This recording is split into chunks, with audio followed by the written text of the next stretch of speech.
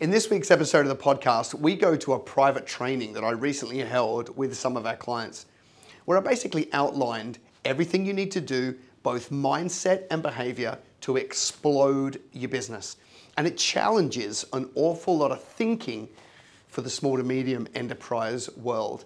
And so that's why I wanted to get it to you as my faithful podcast listeners. It's long, so buckle in, take loads of notes, execute on what you learn, and you too will explode your business. All right, let's cut to the training.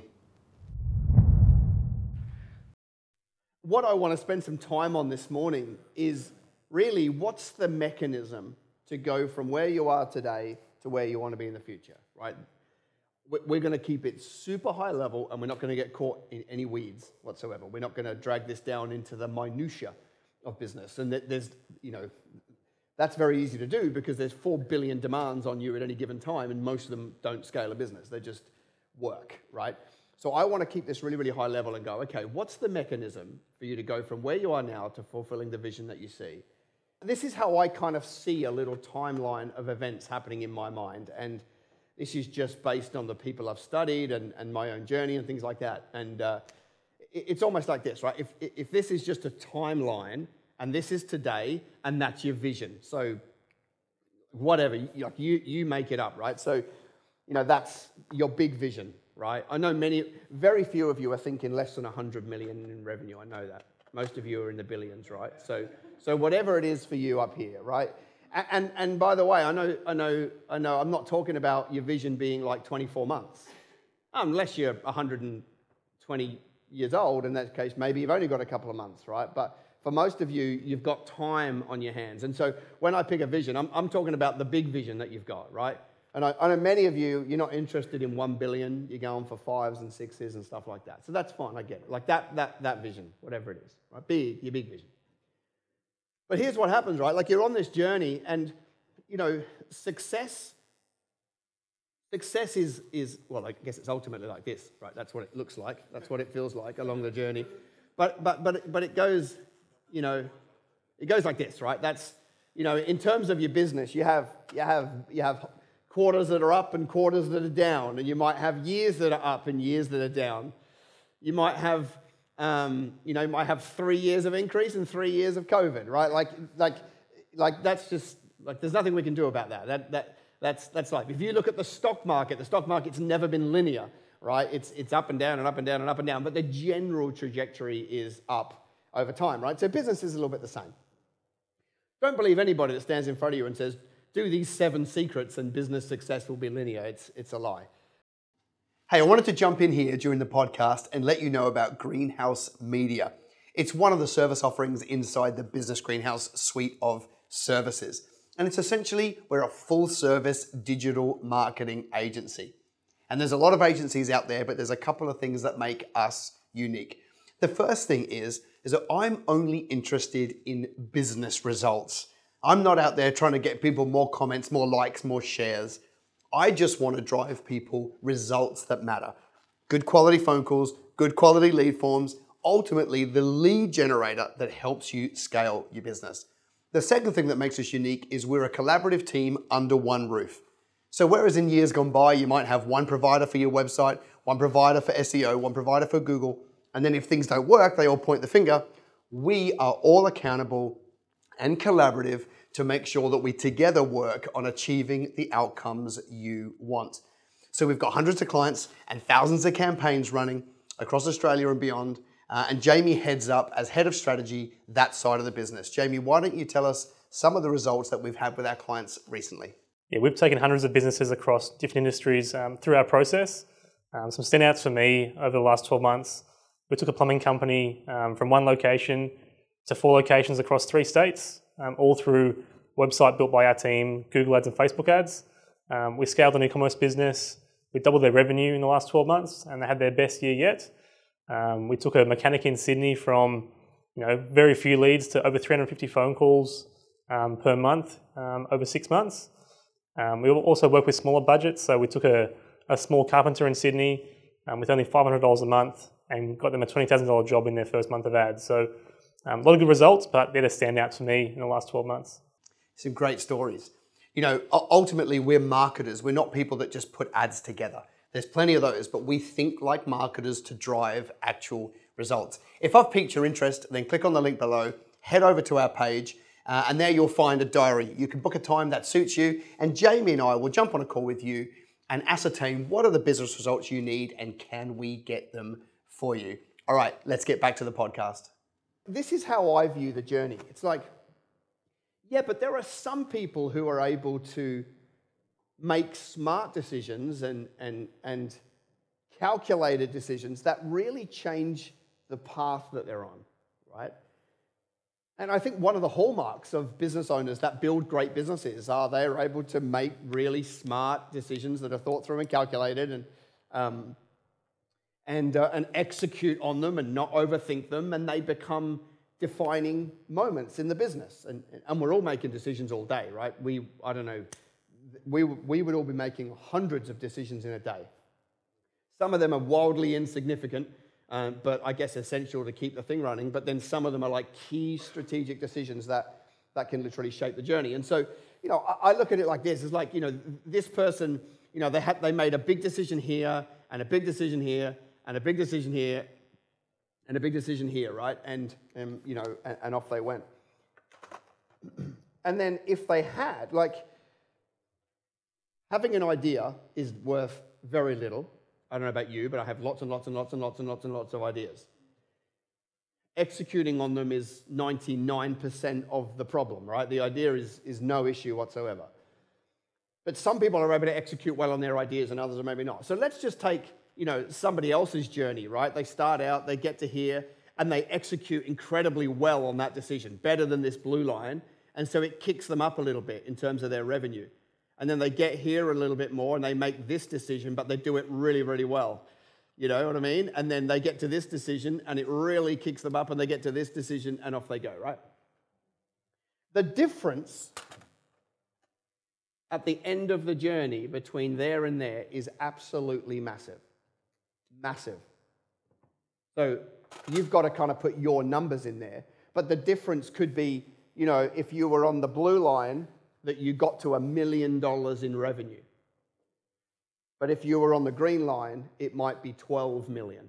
It's a significant difference if you take small decisions over a long period of time, over a 30, 40, 50 more years in business, depending on how old you are, right?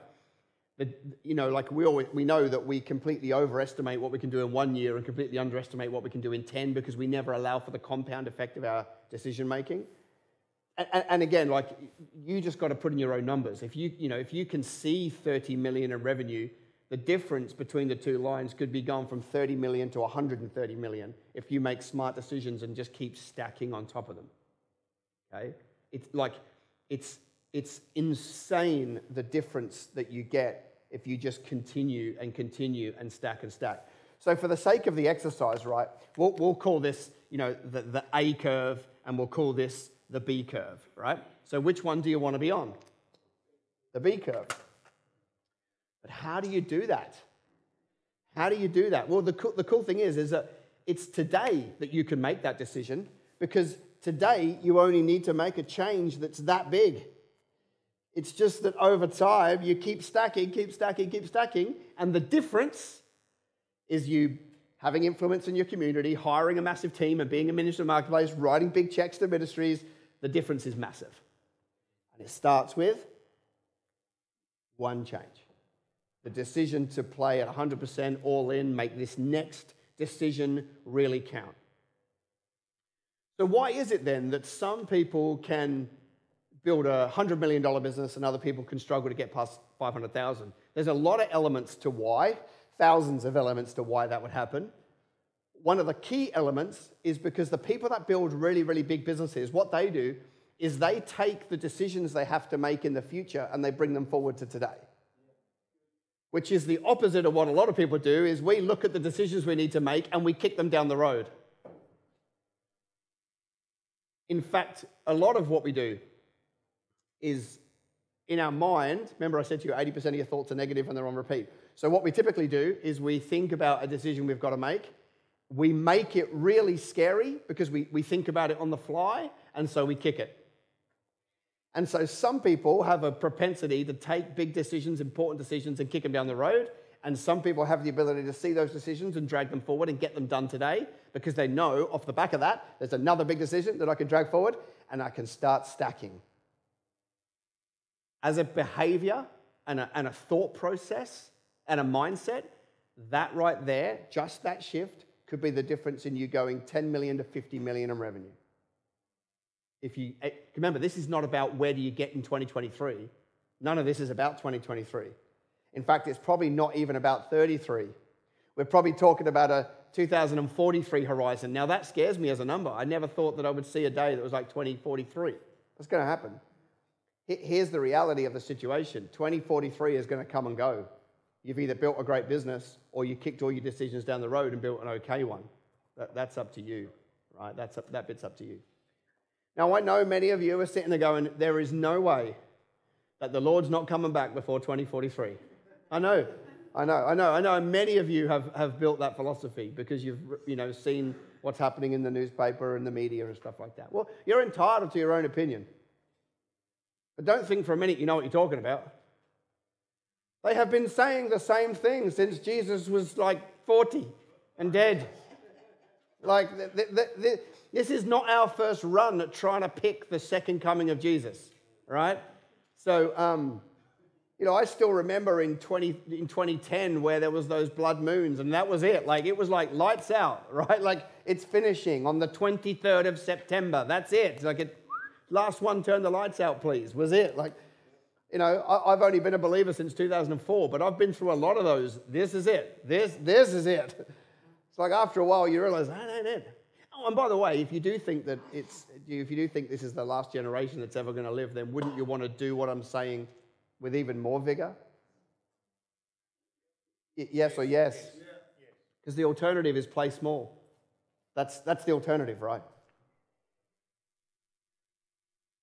So for me, that's really what I want to get to. And so what's the mechanism? What's the mechanism for you to get on the B curve and start to bring those decisions forward and not put them off? What I want to spend a fair bit of time on this morning is the concept of risk. Risk. See, I even say that and some of you get a mild shudder. Ooh.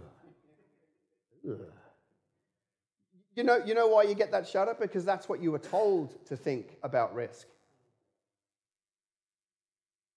Like, I was given a data set as a kid, right? I call it a data set. It's like your parents basically just download, right, into you all the good and the bad that they have, right? And if it's not your parents, then it might be your grandparents, which is probably even so far removed that it's really bad data. And maybe it's other caregivers, right? Whatever. So whoever you spent your time with and those early school teachers, they put a data set into you, right?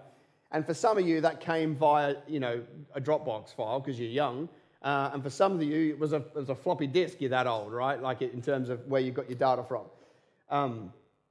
But it's like this data, and then of course now you're programmed to operate in a certain way. Well, what if the way that you were programmed doesn't map to building business in 2023? What if? Like some of you have got, iOS, and some of you are still running on Vista. Remember Vista? That thing that they quickly swept under the carpet because it was so bad? So, I'll give you an example of what I mean by the wrong data set. My parents and my early caregivers tried to convince me, or did convince me for a while, that the best thing I can do with my life is go to school, get good grades, go get a job, because that is less risky. That is secure. Right? Anybody else get the same data set? Yeah. And so it's like, cool. As a kid, when you're young, you're like, righto, thanks for giving me boundaries. I know they were trying to protect me and keep me safe. But then I grew up a little bit, like I got past 6 and went, I don't know that I can see what you're saying mapping to what I want and what I like. You know what I mean? And I was fortunate. I got 2 dads. One's biological, obviously. and he played competitive cricket. And for his whole life. In fact, he grew up at Lords playing for Lords, finishing his school. He was one of the best in the country, right? And ended up getting kicked out for cheating, so that's clearly genetic. Or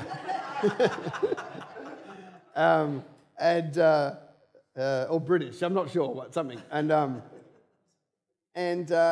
the cool thing about that was, we would go to cricket games, me and my brother, on the weekend, and it wasn't the cricket bored me to tears, because cricket's not sport, right? Like it's just clearly not.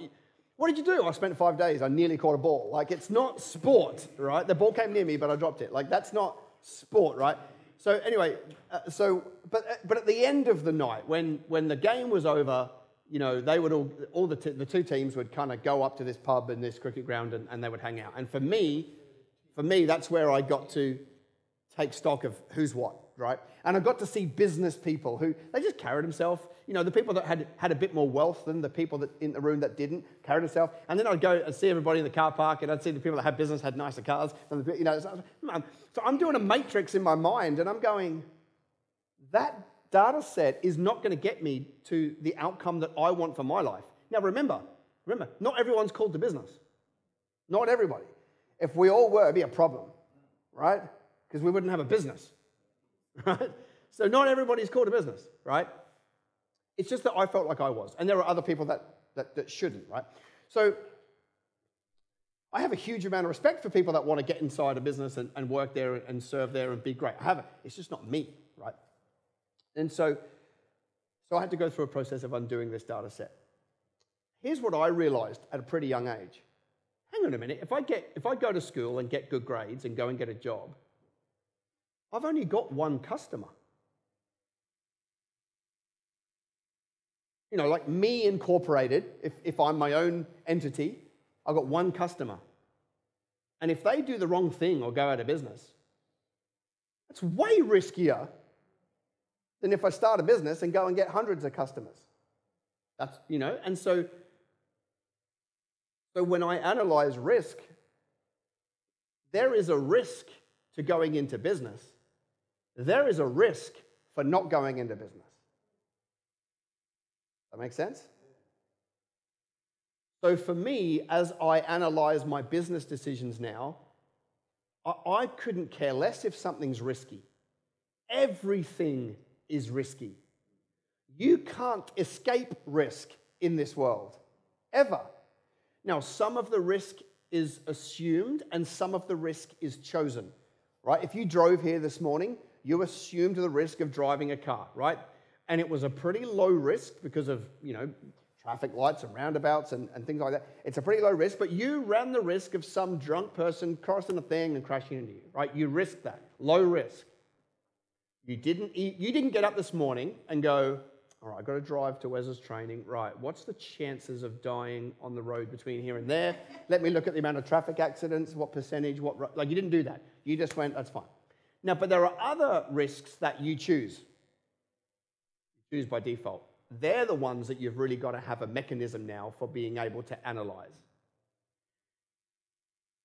For everything that is risky, it's also risky not to. But we don't think like that because we're not taught to think like that. We only see the possible downside of decision making in the vast majority of the time. So we think about a business decision coming up that we need to make, and on the fly, our minds go to what are all the things that could go wrong. And then what we do is, because we start to get a picture that some things can go wrong, we kick it down the road, which is the opposite of getting on the B curve. On the B curve, you need a mechanism for analyzing risk and then bringing that decision forward, because on the other side of this decision is another decision you've got to make that has risk, which you need to analyze and calculate and think through. And then when you make that decision, on the other side of that one is another one that you need to analyze, think through, calculate, and so on and so on and so on. And when you can get into that position, you're unstoppable, because you're stacking and stacking and stacking, you're on the B curve, and the difference could be 50 times the outcome that you'll get if you're on the A curve. But it's about risk. Let's have a little bit of fun with this, right? Like, What's the risk of making a cold call? What's the risk? Rejection, embarrassment. Embarrassment.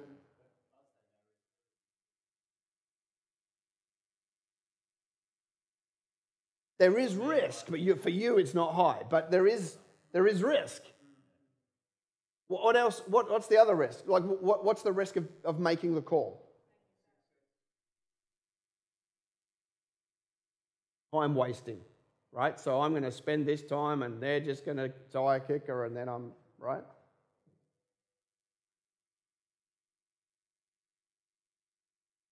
So there's a risk to make a cold call. Someone's they're going to swear at me. Oh, Lord. You know, if that's it, then you should deregister your ABN if that's going to put you off. Okay?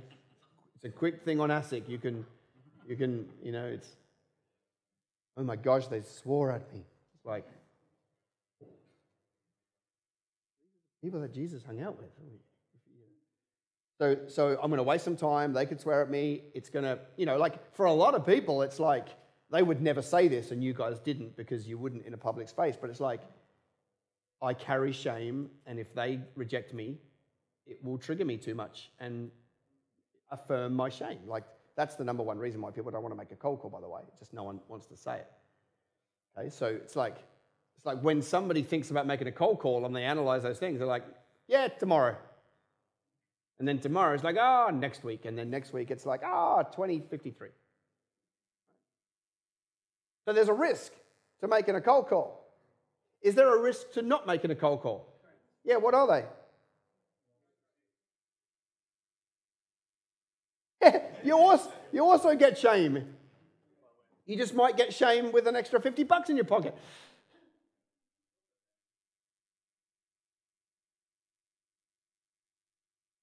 Yeah, it's a risk to them because you're not helping them by serving them. All right, that one's pretty easy. What about this one?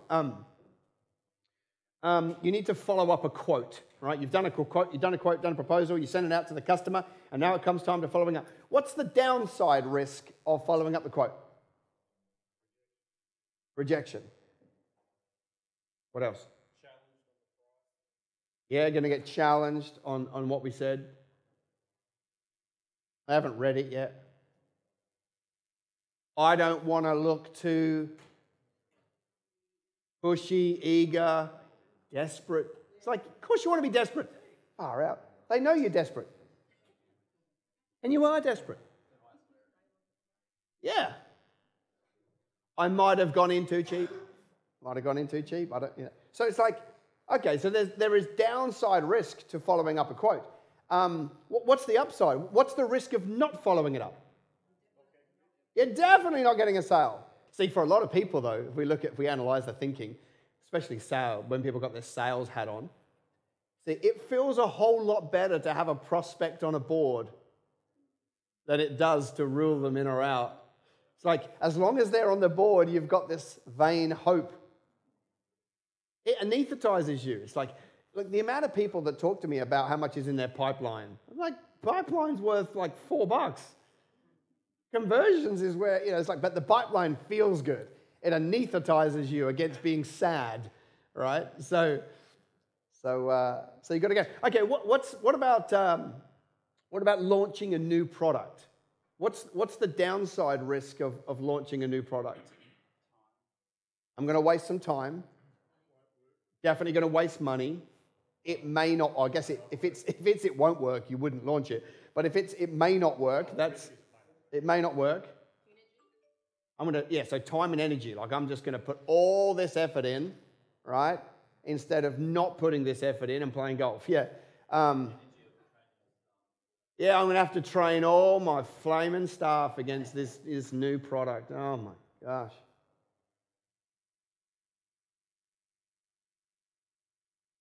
Any more?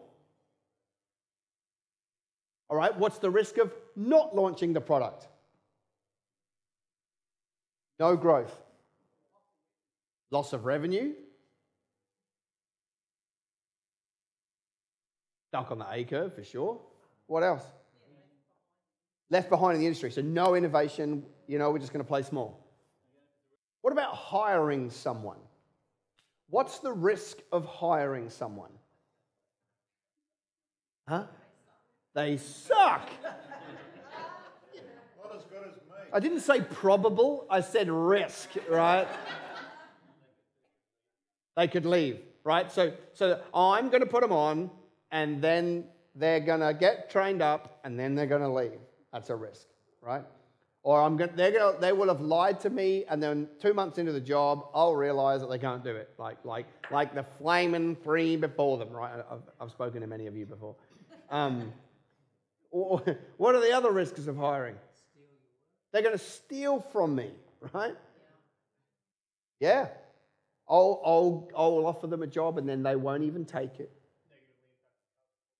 Culture. So they could drag our culture's so good at the minute with the three of us.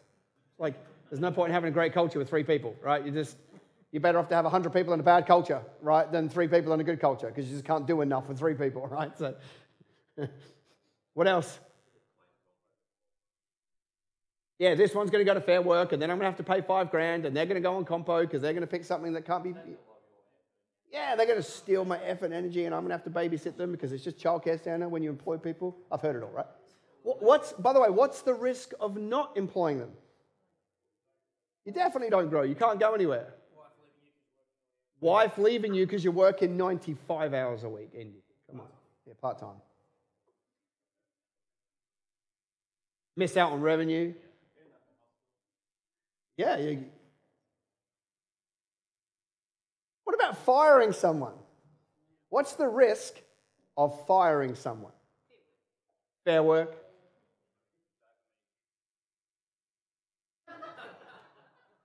You don't want dopamine hits? That's what I'm saying. You get extra dopamine hits by firing them. That's good. That's the risk. You get too much dopamine. All right. So your adrenal just burns out. They can't get we can't. Oh yeah. So I'll have to do a heap, or we can't get through the work. Yeah. Yep. So and then some of them are like, well, I'm scared of firing them because they're our number one fee earner, producer. Yeah, I don't want to fire them because I feel guilty because they've just had a baby. Like, well, they should have worked harder if they just had a baby. Isn't that what we did?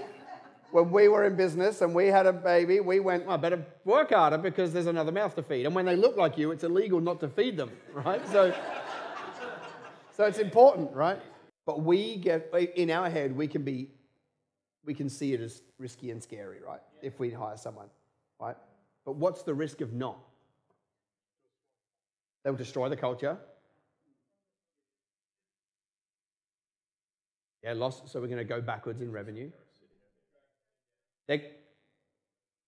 If we don't fire them and they stay, they drag the team down, which is hilarious because some people are also thinking, but they're my number one fee earner. It's like, yeah, but if they get fired, then the other team lift their game because they're not under this toxic leadership or whatever. So you might lose one person, but 3 people lift their game. Like, this is why we have to be able to analyze the risk of yes and the risk of no, or the risk of hiring or the risk of firing, right? The risk of taking it and the risk of not, because I guess the point I'm trying to make is there's risk on both sides of the equation, but we don't think like that. We just see possible downside risk and then kick the decision down the road because it doesn't make sense.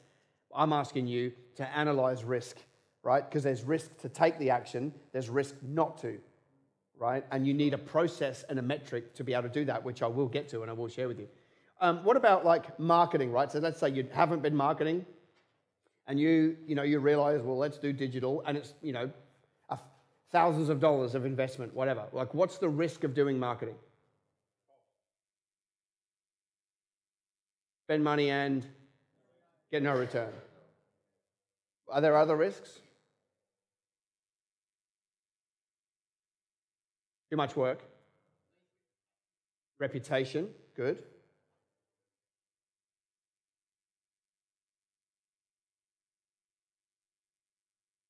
Yep, I think that's legit. Well, I do think it's a risk.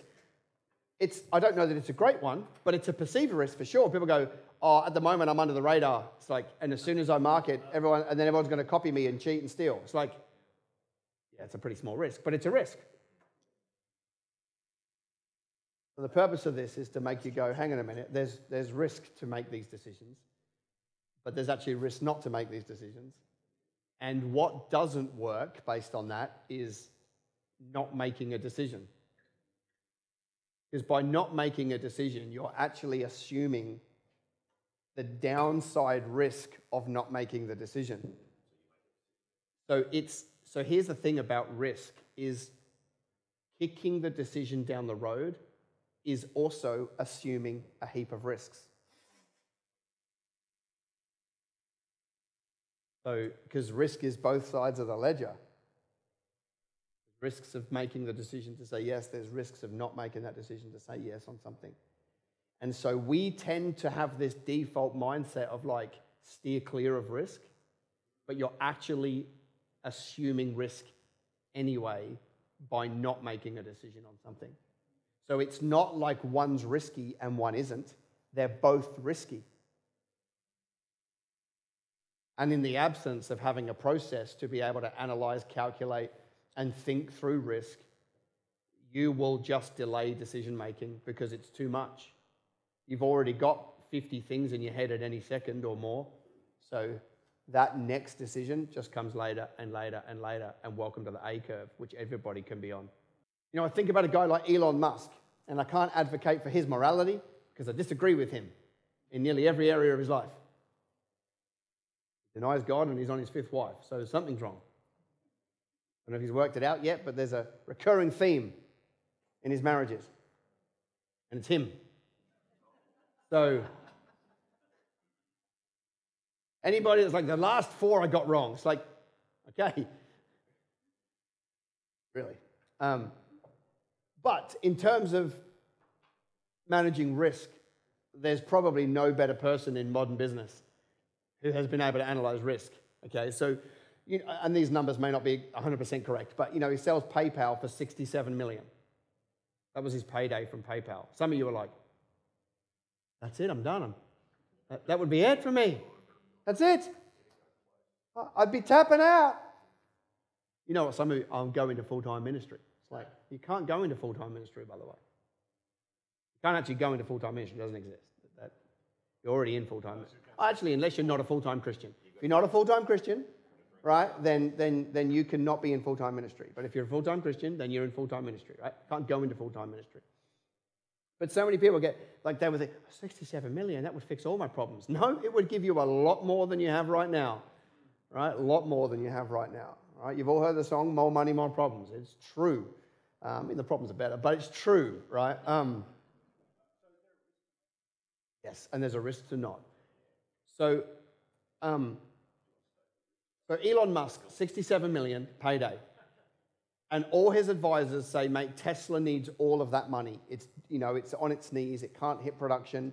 It needs a massive capital, injection. And he's like, I can't do that because I've got SpaceX, and I've got the Boring Company. And he's like, he says, like, they were trying to get me to pick between my children. That's what it felt like, right? So what he does is he goes, 30 million into Tesla, 30 million into SpaceX, 7 million into the Boring Company, and then rings his mate and says, can I sleep on your couch for the next few months?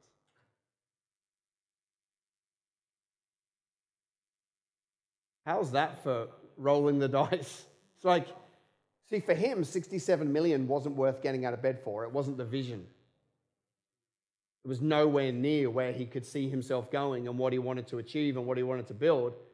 So for him, he just rolled the whole lot back in and went, and he actually took a bed and put it in his factory and slept there for 3 years.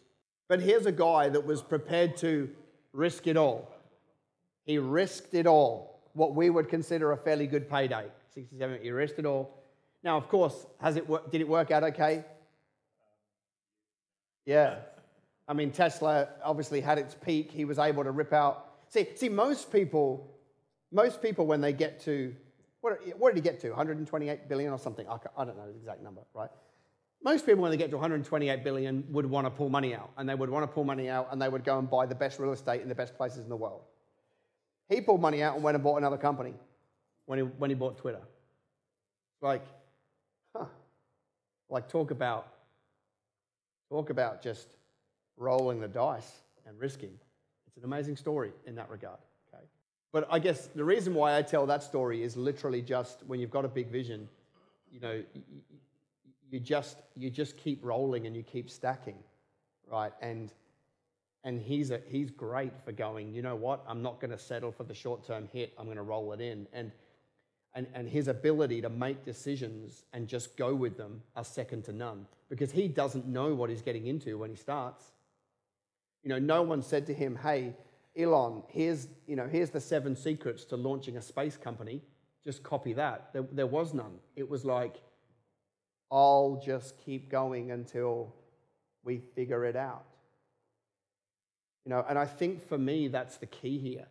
In terms of mindset, it's like we feel the reason why we kick a lot of our decisions down the road and don't take the risk is because we think we have to know a lot of the answers before we start.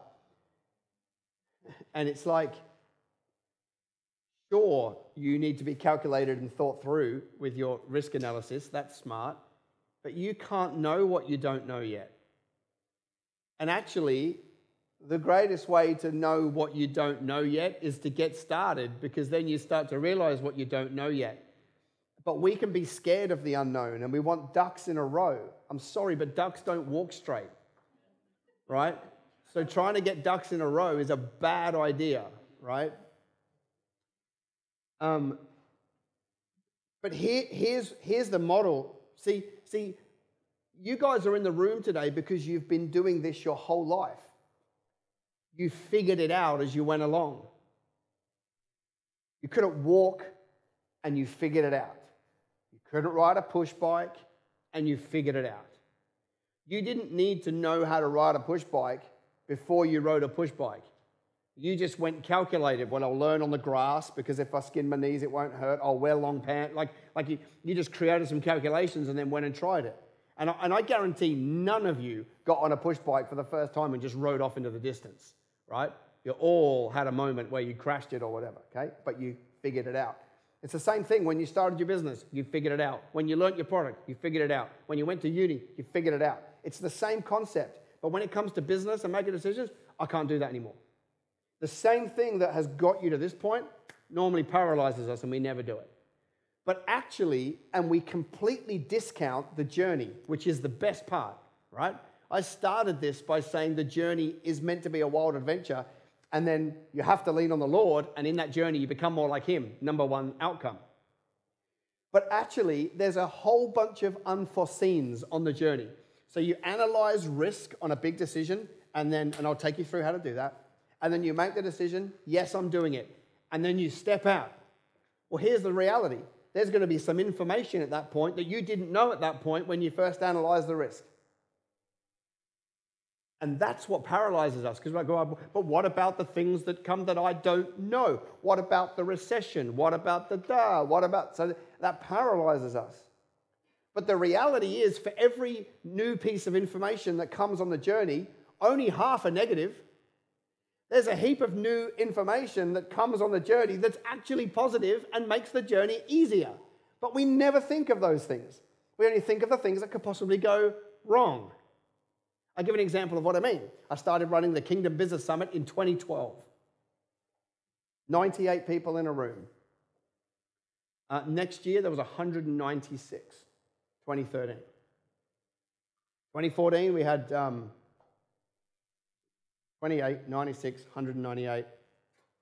Well, what came the next year? What changed in the media landscape? Facebook ads. I never saw that coming. Facebook created an ad platform where you could target any interest group for $3.50 per 1,000 impressions. I didn't see that one coming. That allowed us to go to 450, 990, 2,500, and explode the numbers of the summit around the country. Right? Well, I didn't know that was coming when I first decided to start filling seminars. So not every piece of information that comes at you is a negative. I wouldn't have known. So if I needed to know it all before I started, I wouldn't have started. So some things came at me and they were negative, right? Church hates him already. All the churches hate Wes because he's talking about business and he wants to steal our business people for his own church. I don't know, something. It's like, I can't let my business people go to that event because they might rub shoulders with somebody from another church and get stolen. Something, I don't know, right? So there were things that I couldn't foresee that as I stepped into the journey were negatives, right? I started putting stuff online about business and God and money. Well, that upset all the religious people in Australia, right? They all emailed each other, jump on Wesley's thread and pull them apart, right? But for everything that was a negative, man, there were a whole bunch of positives. And I would probably even say to you there was more positives than there ever was negatives. But if I needed to know it all before I started, I wouldn't have done it. But actually on the journey, which is what got you to this point, you're better at that than you realize, you actually get new information. And some of that information is a problem and a stumbling block. And some of it actually makes the journey easier. But we discount it.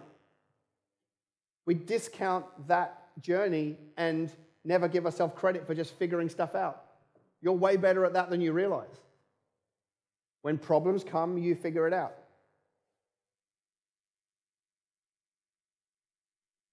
So what I'm trying to do here is I'm trying to free you up to be able to start making those decisions and bring them forward.